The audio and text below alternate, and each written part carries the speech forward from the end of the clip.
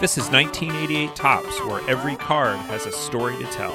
Your hosts are David McKellis and Matt Kuzma. Let's play ball.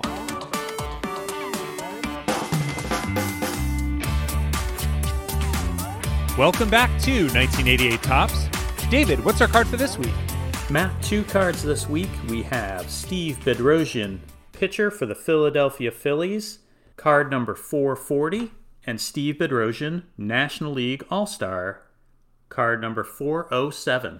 Fantastic. Well, this is a name that has come up so many times in the course of this series and has been requested multiple times. We will get to Steve Bedrosian in just a moment, but first we do have follow-up from previous episodes.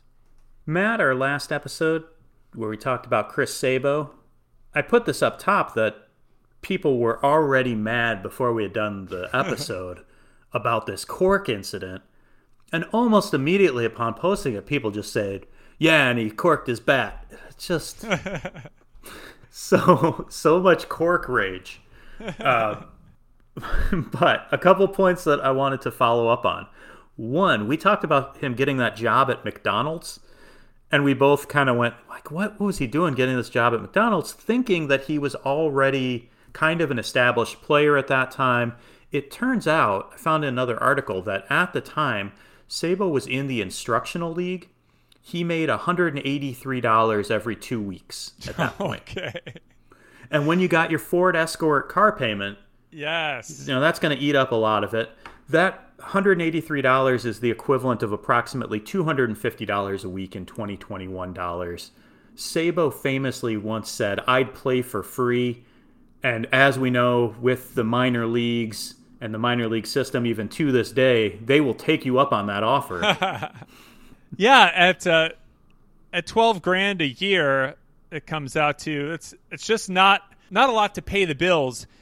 We also saw this question, David, is he still driving the 1982 Ford Escort? A very Chris Sabo story that I left out of the Sabo episode. He gave that car to a dealer in the early 90s. That dealer refurbished the 1982 Ford Escort and gave it to a soldier who was returning from the Gulf War. So a very nice gesture from Chris Sabo. But by 1991-92, Sabo was making more than enough money to get a newer model of Ford Escort. But so he's not driving it currently. Maybe somebody is. I mean, if I had Chris Sabo's 1982 Ford Escort, that should be in a museum. Excellent. Well, we will look out for it on the roadways. David, one thing that we forgot to mention during the Chris Sabo episode was how Chris Sabo figured into Grandma's Reds scorebook, a fantastic artifact from this time in baseball history. Matt, Grandma's Reds scorebook, at G Scorebook on Twitter, is one of my favorite follows on Twitter. This Twitter account chronicles Minnie Lee Olgis's hand-scored Reds scorecards. She did every game basically from 1973 to 1991 by hand in this notebook. Other big games like World Series and All-Star games, she scored by hand, listening to them on the radio. Her grandson Mike has collected her work and is digitizing all of these scorecards. So I suggest that folks go check it out. There's an article in the Sporting News as well about Minnie Lee and her great life story, along with the story of this scorebook. And so I've reached out to Mike in the past and said, if we have another Red player come up, I'm going to ask if Minnie Lee had any thoughts about him, because she would write down little things like about her favorite players. She would note first games, milestones, and Mike shared a couple scorecards from Sabo's career, including Minnie Lee's write-up of Chris Sabo's first game. Because she's listening to it on the radio, you see her trying to figure out how to spell different names too, because she's hearing them before they're in the newspaper. It's really an amazing set of scorecards. And Minnie Lee Olgis passed away in 1996 at the age of 90, but her grandson Mike is really doing some amazing work, putting a lot of love into this project for his grandmother. And she put so much love into baseball and her Reds, her boys. She treats it like family, seeing the way that she writes about these players, it's like she knows them, but she was just listening to the radio and listening to the radio broadcast. So it's really something that is heartwarming and a lovely tribute that Mike is doing for his grandmother. So I suggest that people go check that out. R.I.P. and thank you, Minnie Lee, to what you left behind. It was a golden age of baseball on the radio and the perfect medium for the sport. So thank you for sharing that. Now we're on to Steve Bedrosian. And David, these were suggested by multiple listeners. 1987 was a strange season for a lot of players, and Steve Bedrosian was one of those players who had an odd year. Clearly, it was a big year for Steve because he got 2 cards in the set, and we got 2 suggestions for these cards. The first was from Mike F., listener who emailed in. Mike suggested Bedrosian because he was included in RBI Baseball. He always found it odd that Bedrosian was a sidearm pitcher in the game, but wasn't really a sidearm pitcher in real life. So we'll get into that with Brian in the RBI Corner. The other suggestion was from @ScottyBorgata on Twitter. And Scott said, the first pack that I ever bought with my own money was a 1988 Topps pack. I was so stoked to pull a Philly, Steve Bedrosian. I took it everywhere with me, even into the pool at the YMCA. He says he still has it, so I would like to see this card. Scott, if you can send us a picture. He said it's still his favorite card, and he was waiting patiently for us to cover Steve on the podcast. So thank you very much to Mike F. and Scott. Fantastic. Well, let's look at the front of that card 440. Mine looks better than one that was pulled out of the bottom of a YMCA pool. Very good. And as we look at it, we've got a great card, a great action shot. You've got Steve Bedrosian about to deliver. He's in the pinstripe Phillies home uniform. So white with red pinstripes all the way from top to bottom. Got the red stirrups also, looking great. And a nice full beard. He's looking very lean. This is a very athletic look. We've had some different sized guys, but Steve is tall. I think he's 6'3". He looks like a real athlete here, and from his background, he participated in a lot of different sports. He just looks like a lot of guys these days. He's got a guy height, got a guy beard. A beard, a little bit of messy hair. Yeah. Wearing a baseball cap. Looks like a lot of guys in my neighborhood. Same here. Flipping to the back, as you mentioned, Steve Bedrosian, 6'3", 205. Right-handed batter and thrower, drafted by the Braves in the 3rd round in 1978. Born December 6, 1957, in Methuen, Massachusetts, with a home in Duluth, Georgia. Methuen, Massachusetts is on the New Hampshire-Massachusetts border in the Merrimack Valley. Also, Massachusettsians, please correct my pronunciation of Methuen. That town was founded in the 1600s, and Steve's last name is of Armenian heritage. In the early 1900s, the Merrimack Valley of Massachusetts received many refugees of the Armenian Genocide. The Armenian Genocide resulted in 1.5 million Armenian people being killed by the Turkish Ottoman Empire beginning in 1915. Another million Armenians were displaced or became refugees, including many who ended up in the Merrimack Valley of Massachusetts. I was interested in whether Steve's family were victims of the genocide and came over at that time, and how they ended up in Massachusetts. And while I didn't find anything specifically with Steve talking about it, I found a cousin who's a musician, Danny Bedrosian. His father is Steve's cousin, and he's very proud of his cousin, the great pitcher, Steve Bedrosian. And he said that family members died in the genocide, including, I believe, Steve's great-grandfather.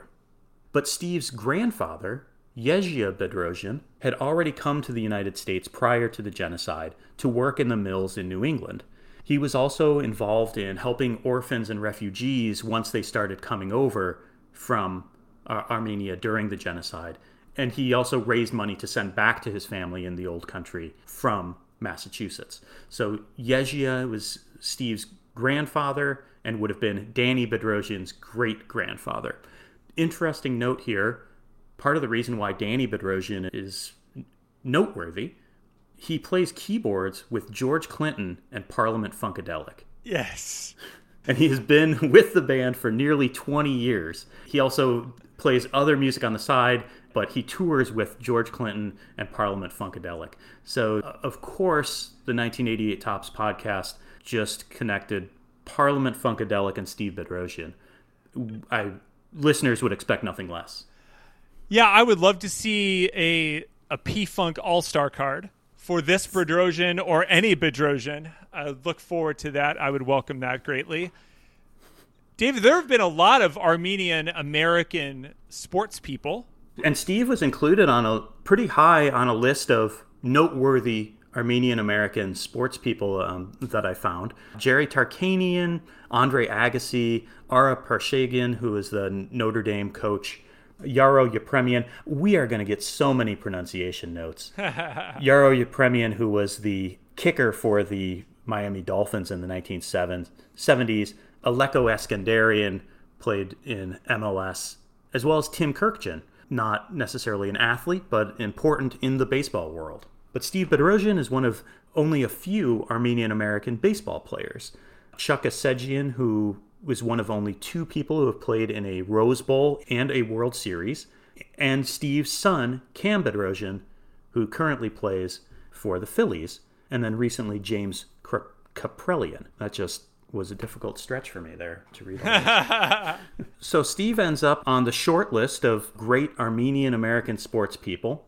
He got his start playing multiple sports in Methuen. He played baseball, soccer, and wrestled in high school. And a lot of this information, as usual, comes from the Sabre bio. This time it was written by Win Montgomery. I did get a note recently from Mark Simon, who told me that he preferred episodes where there is no Sabre bio. I disagree, because it does a lot of the work for me. But thank you, Mark, for that note. So Steve was quite the athlete growing up. He was so renowned for his athletic abilities that he was named Athlete of the 20th Century by a area local paper in Massachusetts. Except he wasn't drafted out of high school. He went to North Essex Community College. Then he transferred to the University of New Haven, a Division II school. And as much as we like scout names around here, college baseball coach names are pretty great too. He played for head coach Frank Porky Vieira, who founded the New Haven baseball program in 1962, then went on to win 1,127 games over the next 44 seasons. He sent 75 players to the pros from this Division II school, 10 of whom made it all the way to Major League Baseball. While at the University of New Haven, Steve went 13-3 with 3 saves to help his team make it to the Division II College World Series, where they finished 3rd. After that season, Steve was Division II first-team All-American and got picked in the 3rd round by Atlanta. Pretty good for a Division II pitcher. Did he start out as a starter or a reliever? In college, he did a little bit of both. In the minors, he was specifically a starter. In 1978, he had 14 starts between rookie ball and A-level, going 7-3 with a 2.52 ERA. And then in 79 and 80, he was in Double-A and started 42 games over those 2 seasons. Well, that leads to the fun fact that he led the Southern League with 161 strikeouts in 1980. And he had over 200 innings pitched and went 14-10 that season. Got a call up to AAA in 81. Again, still a starter, 26 starts, 2.69 ERA at AAA. And in August of that year, he got his shot in the pros. This is the first line on the card of 1981. He pitched in 16 games and 24 innings, so mostly in relief, short appearances. He only had 1 start, which is a loss, but ended the season with a 1-2 record and a 4.5 ERA. At this point, his future was pretty bright. He was in the big leagues to stay. By 1982, he's one of the team's top prospects. He also had a couple good nicknames at this point. Kid Smoke, sort of like Senior Smoke, but he was a really hard thrower, throwing upwards of 95 miles per hour, but also Bedrock, which became the nickname that he was known for. Bedrock Bedrosian. It's a good name. Yeah, it sounds like the last name. It's also easier to say than the last name, so you can see why it's a nickname that is going to stick around. And Steve sticks around. 1982, big year for Atlanta. They won 89 games and the NL West. That team had a couple guys that we've talked about thus far. 43-year-old Phil Niekro, Jerry Royster, and Pascual Perez. And it was suggested that Steve could be in the starting rotation in 1982. He ends up getting a couple starts, but Bob Gibson, who was the Braves pitching coach, explained that Bedrosian was better suited for his relief role because starting, quote, gave him too much time to think. I'm not sure what that means. I don't know either. I don't know if that's a good thing or a bad thing, but Steve had a really good season in 1982, a 2.42 ERA over 137 innings. So he was getting a lot of work out of the bullpen, a 1.155 whip. His 4.2 wins above replacement was second on the team only to MVP Dale Murphy. And that was ninth in the National League in pitching WAR. Pretty good for a rookie reliever. He gets some Rookie of the Year votes and was the Sporting News Rookie Pitcher of the Year. That season, the Braves in the playoffs, it was pretty disappointing. Bedrosian did appear in 2 games versus the Cardinals, but the Braves were swept.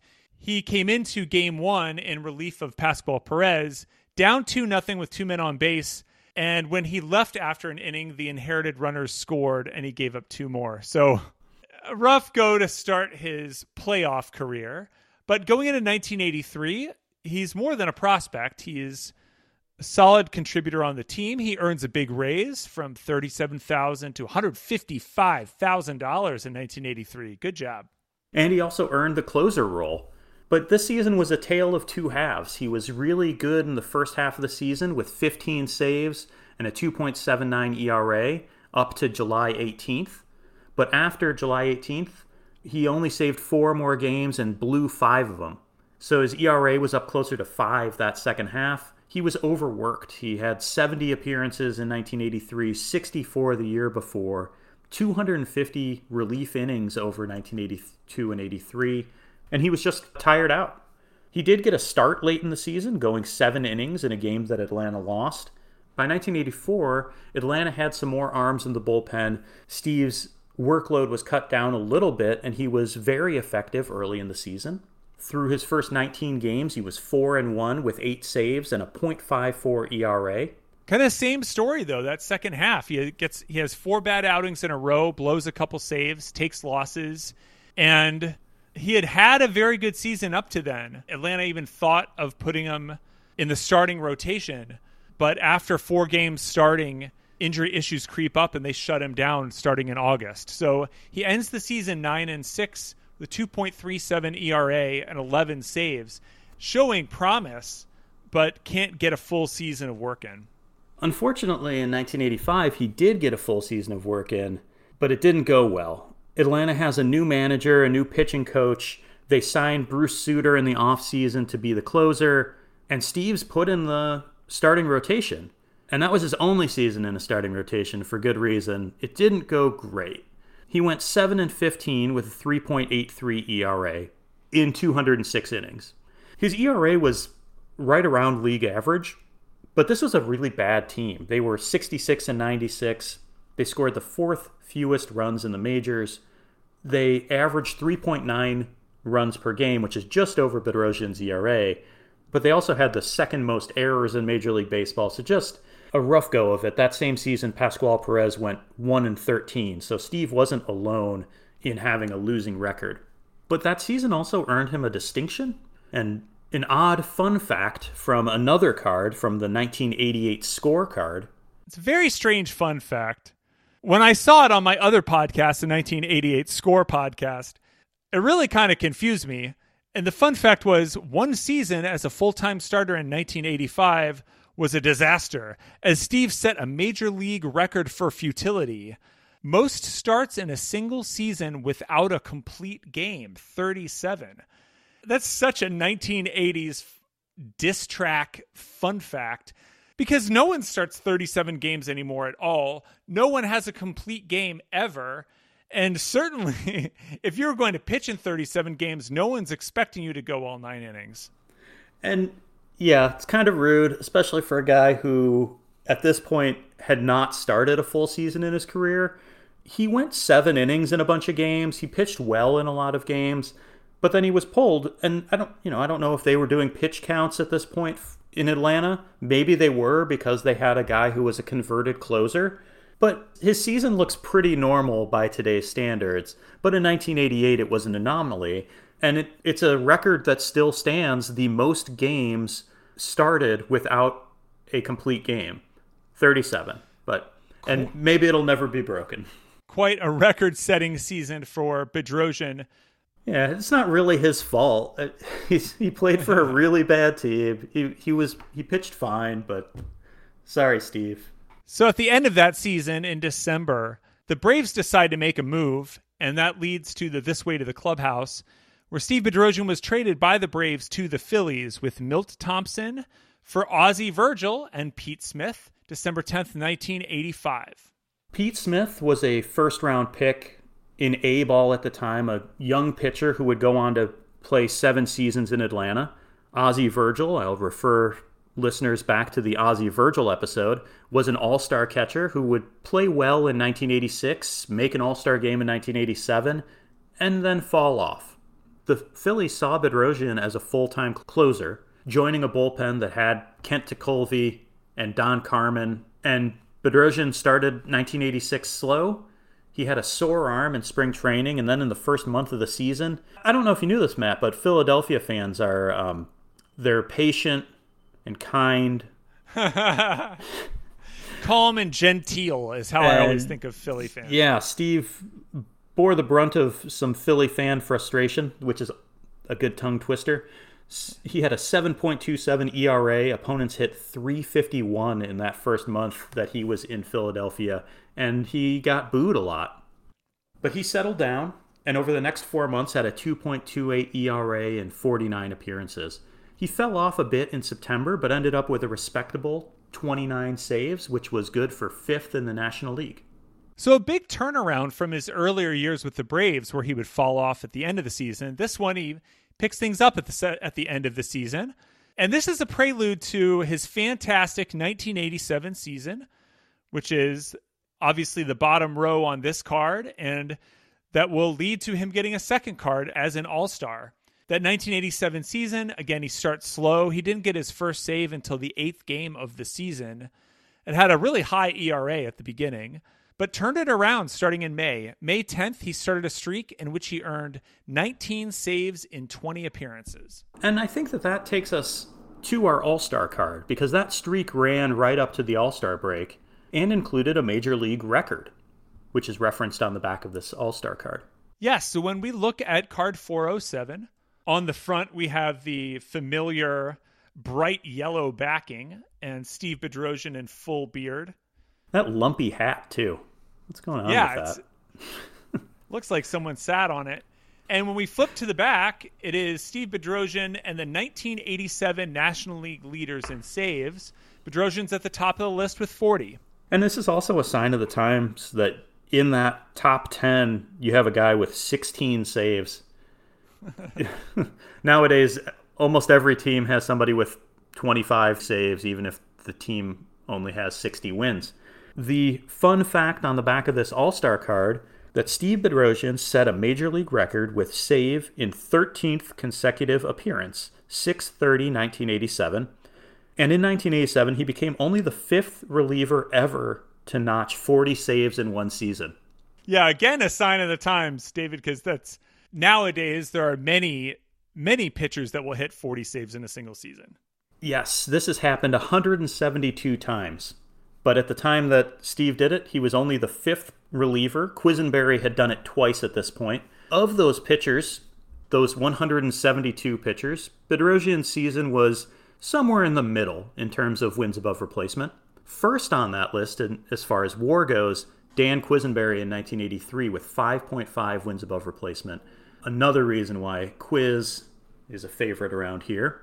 By the All-Star break of 87, Bedrosian is cruising. He's got a 3-2 record, 24 saves already with a 2.77 ERA, and involved in 27 of the Phillies' 42 wins. A fun fact that I found in an article around that time that was talking about Bedrosian setting that record with 13 consecutive saves. July 1st, 1987, Steve wasn't one to show much emotion on the mound. He, was able to shrug off some of the boos But this article said he shows emotion when it comes to the Celtics. And in this article, he is wearing a, quote, "I hate LA Celtics t-shirt under his uniform." And I looked back, and that would have been just a couple weeks after the Lakers beat the Celtics in the NBA Finals. But Steve, big Celtics fan, and a record-setting performance in 1987, also had a big performance in the 1987 All-Star Game, something that I think we also referenced in the Ozzie Virgil episode. He enters a scoreless game in the bottom of the ninth and gives up 2 walks, putting the winning run on second base. And now we're going to listen to a clip because I'd rather have you listen to Vin Scully and Joe Garagiola than have me repeat the action. 1 out in the ninth.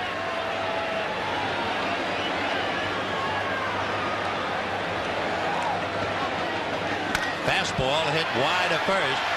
Keith goes down to shortstop. The throw to Bedrosian, no good.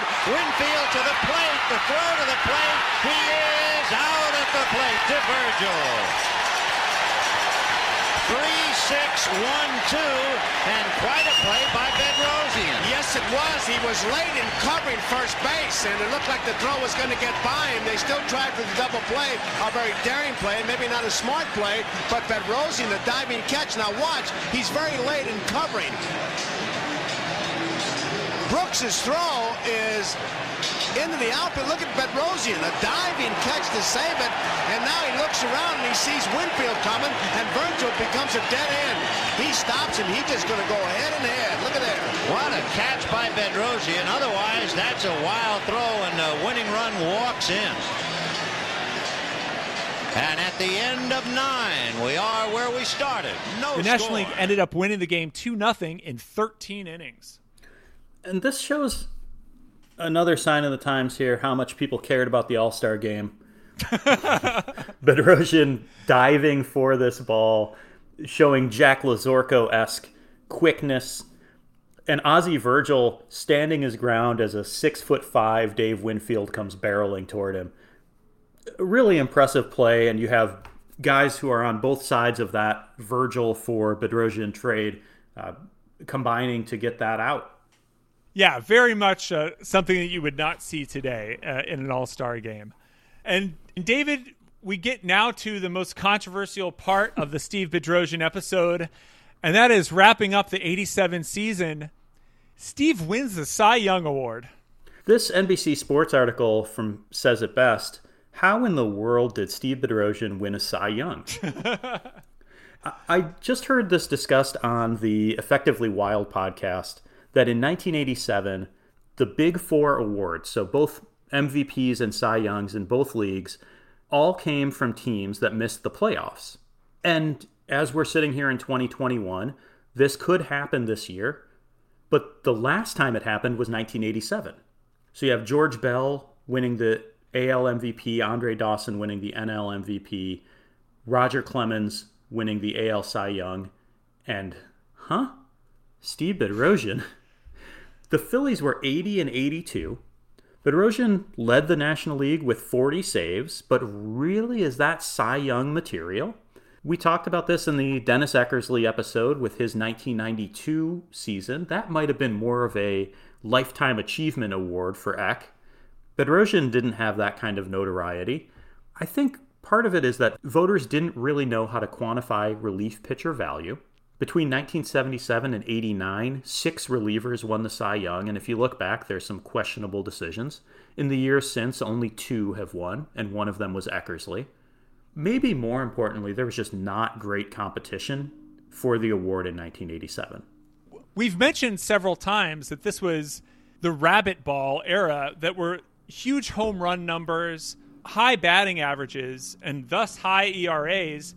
And so, yeah, no one looks that good. The division winners in the National League were the Giants and Cardinals, neither of whom had a dominant performer.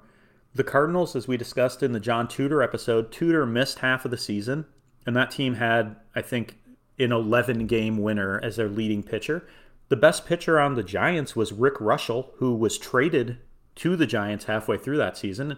And as much as we would like to have seen him win a Cy Young, he only had 13 wins. Nolan Ryan had the best ERA in the National League, but he went 8-16, and there was no way that awards voters were going to give a Cy Young to a guy with an 8-16 record. Orel Hershiser and Bob Welch both had good seasons, but for a sub-500 team. And so they gave the award to the best relief pitcher. He only got 9 of 24 first-place votes. Rick Sutcliffe was second. Sutcliffe also played for a last-place team. It was really close, but Bedrosian won it. I think that the streak, that 13-save streak, helped him. In that streak, he only gave up 2 runs, so you're getting a little bit of press. It doesn't really make sense. He's maybe the, quote, worst winner of a Cy Young award. But according to Steve, he said, I'm not going to say that I backed into it. I'm not looking at what starting pitchers did or didn't do this year. I'm looking at what I was able to accomplish. To his credit, he also won the Rolaids Relief Man Award, which is maybe a more suitable award for the best relief pitcher. But the way that the votes shook out, the voters were split, and they couldn't find a suitable starting pitcher to give the award to. So, good job, Steve. I'd say it's a process with about maybe similar levels of integrity and logic as the California gubernatorial recall process. But in the end, Bedrosian also wins the Philadelphia Sportsman of the Year award, which I think earns you like a dead fish wrapped in newspaper. A lifetime of cheesesteaks. A lifetime supply of cheesesteaks is a better award. So, yeah, so good job, Steve. Congrats. And hey, someone's got to win. So there he goes. And that success, the biggest prize of all, David, was that it earned him a spot in RBI Baseball. And that takes us to the RBI Baseball Corner with Brian.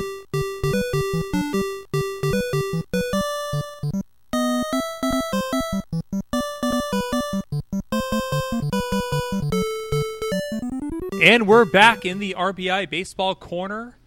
Brian, welcome back to the show. We are here to talk about Steve Bedrosian. Steve Bedrosian, he's one of the National League All-Stars. We covered the National League All-Star team recently in the Benito Santiago episode. Just as a recap, they have a ton of power, great speed, great starting pitching, and good relief pitching. The only thing that team is missing is maybe some left-handed power bats, but they have good balance in their lineup and good balance in their pitching staff with Fernando Valenzuela and bearded 80s man Steve Bedrosian. The bottom line is that they're really good, but kind of cheap to use as an all-star team, so don't be that guy.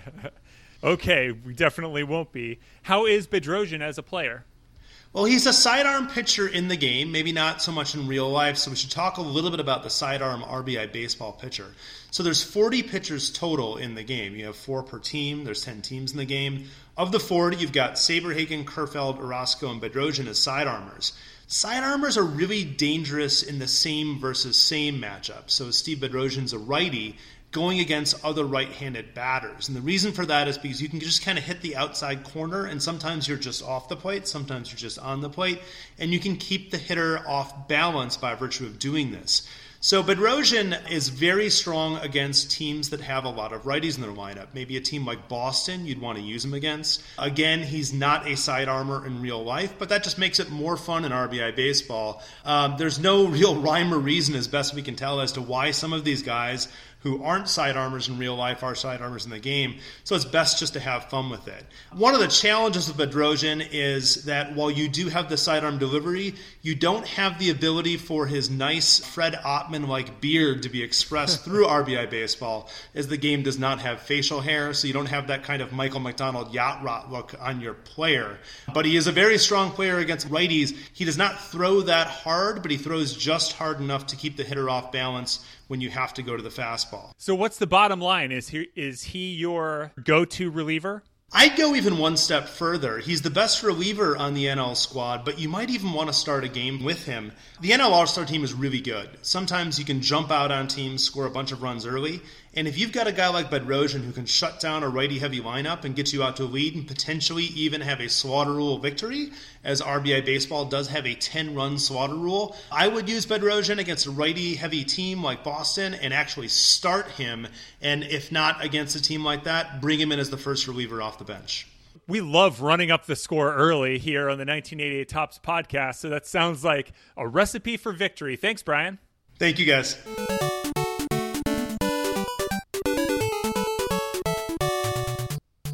In 1988, things start out pretty tough for Steve. He has chest pains in spring training, which were diagnosed as walking pneumonia. Do you know what walking pneumonia is, Matt?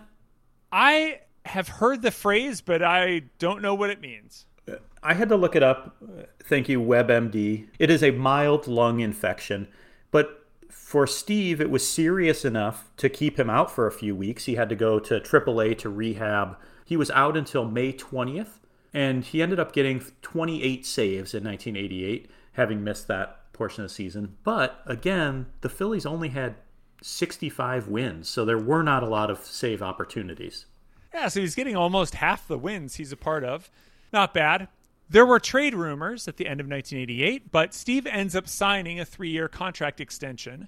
1989, again, the Phillies are pretty bad. They would go on to only win 67 games. And Steve didn't really have a whole lot of opportunities early in the season. In the first 28 games, he only had 6 saves and blew 3 of them. And this ends up leading to the Phillies trading him in June. He leaves the Phillies as the leader in saves with 103. And that's a record that has since been broken. No big surprise. But he is traded to the Giants for Dennis Cook, Charlie Hayes, and Terry Mulholland. That trade ended up pretty good for the Phillies.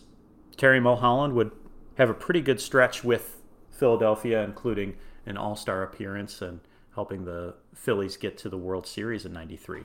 The Giants thought that they could use Steve Bedrosian as their starting closer, and he ends up getting 17 saves to help the Giants win the NL West. He gets another chance to play in the playoffs and gets 3 saves in the NLCS, including recording the final out to beat the Cubs to go on to the World Series. Unfortunately, he had a rough go in that World Series. He only appeared in games 2 and 4, both of which were losses to the Oakland A's. But he didn't concede a run in 2.2 innings. So for his part, he did pretty well. 1990, he's still with the Giants and has more off-field struggles. His son Cody was suffering from leukemia, so he left the team for a portion of the season. Cody had ups and downs, but he recovered from leukemia and is still doing well to this day. On the field, Steve only had 17 saves and had an ERA over 4 for the first time since 1981, and his strikeouts were way down as well. This was the first time since 1981 that he walked more batters than he struck out.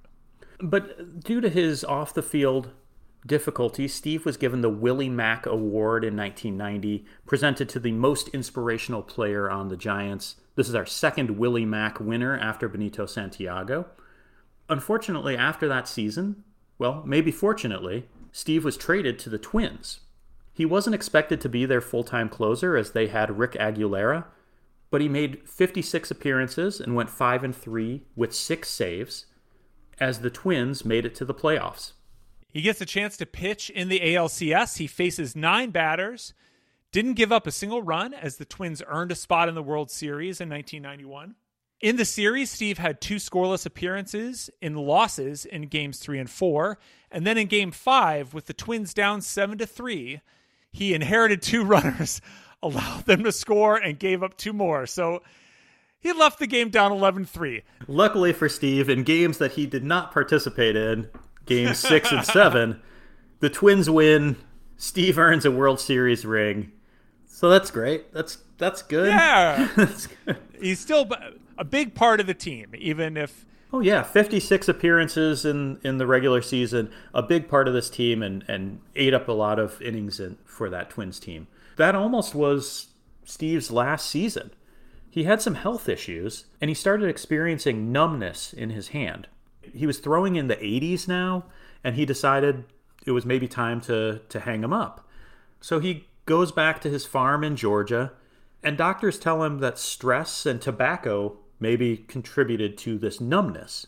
So he gives up tobacco and time on the farm, along with Cody's leukemia being in remission, helped ease some of that stress, and the numbness subsided. So it may have been a mental issue. It may have been a combination of stress and a physical ailment, but he starts feeling much better and gets invited to try out for Atlanta.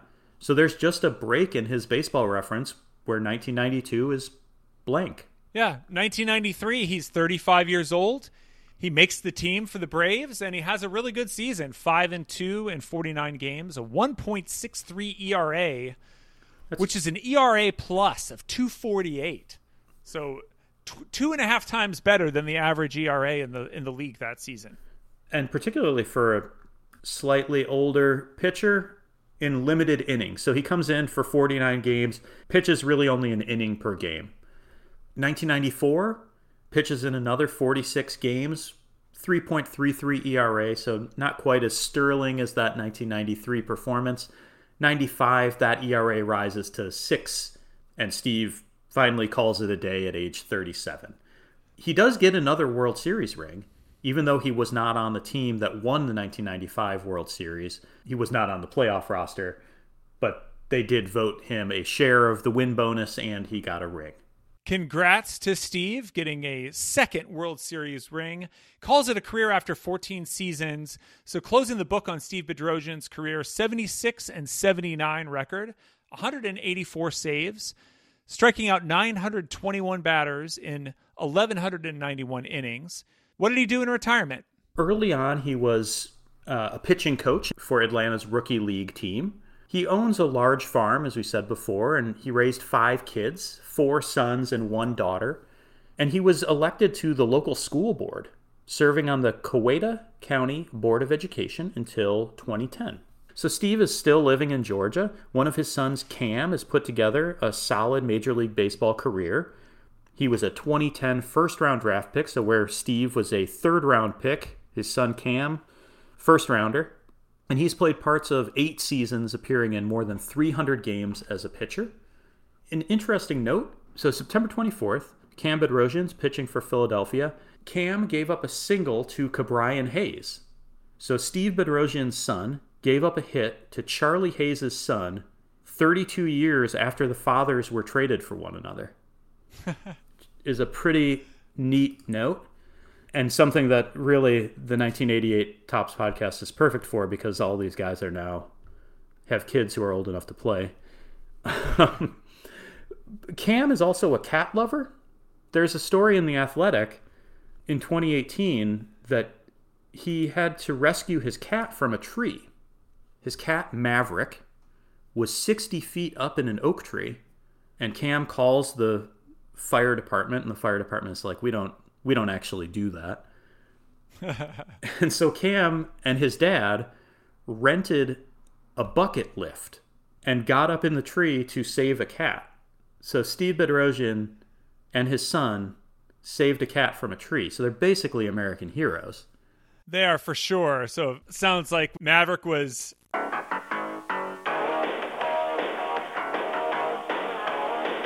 right in the danger zone. Glad that they could save him. A good story, and knowing he's a cat lover, that makes him even better guy.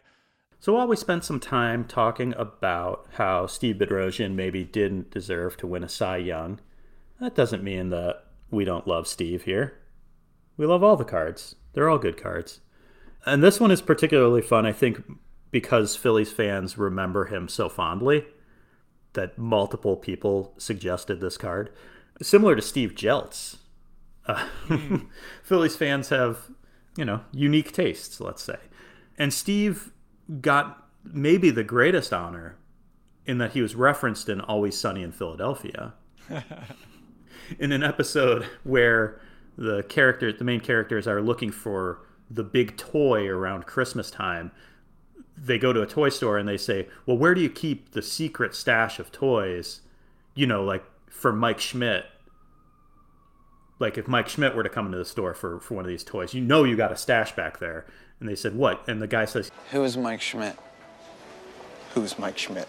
Bro, have some respect here, man. What are you talking about? I don't know who Mike Schmidt is. You've never heard of Mike All right, Schmidt? easy, dude. Don't lose your cool. 12-time All-Star, 3-time baseball MVP. Maybe he doesn't know. I don't buy it for 1 second, dude. Yeah, but maybe he's never He's heard the all-time leading home run hitter, No, he's dude. not the all-time leading home run for hitter. white guys, he He's is. not even for white guys. Babe Ruth's got more Next, than you're going him. to tell me you don't know who Von Hayes is or Dude, Steve Bedrock Bedrosian. I don't Maybe buy he's it, not a bitch. baseball He's fan, lying. man. Go get me Whoa, one. don't lose your cool, He's man. lying, dude. He's Try got to him keep the back Christmas there. spirit. Von Hayes walks in here. You got one for Von Hayes? Dude, nobody knows who Von Hayes is, man. Relax. thank you to Mike and thank you to Scotty for suggesting Steve Bedrosian. This was a fun trip into Philadelphia sports history. Absolutely, and we would love more requests. You can email us. Our email address is 1988topspodcast@gmail.com. And if you've ever played for a coach named Porky, we would definitely love to hear from you on Twitter. We're at Tops1988. Thanks a lot, and we'll see you next week.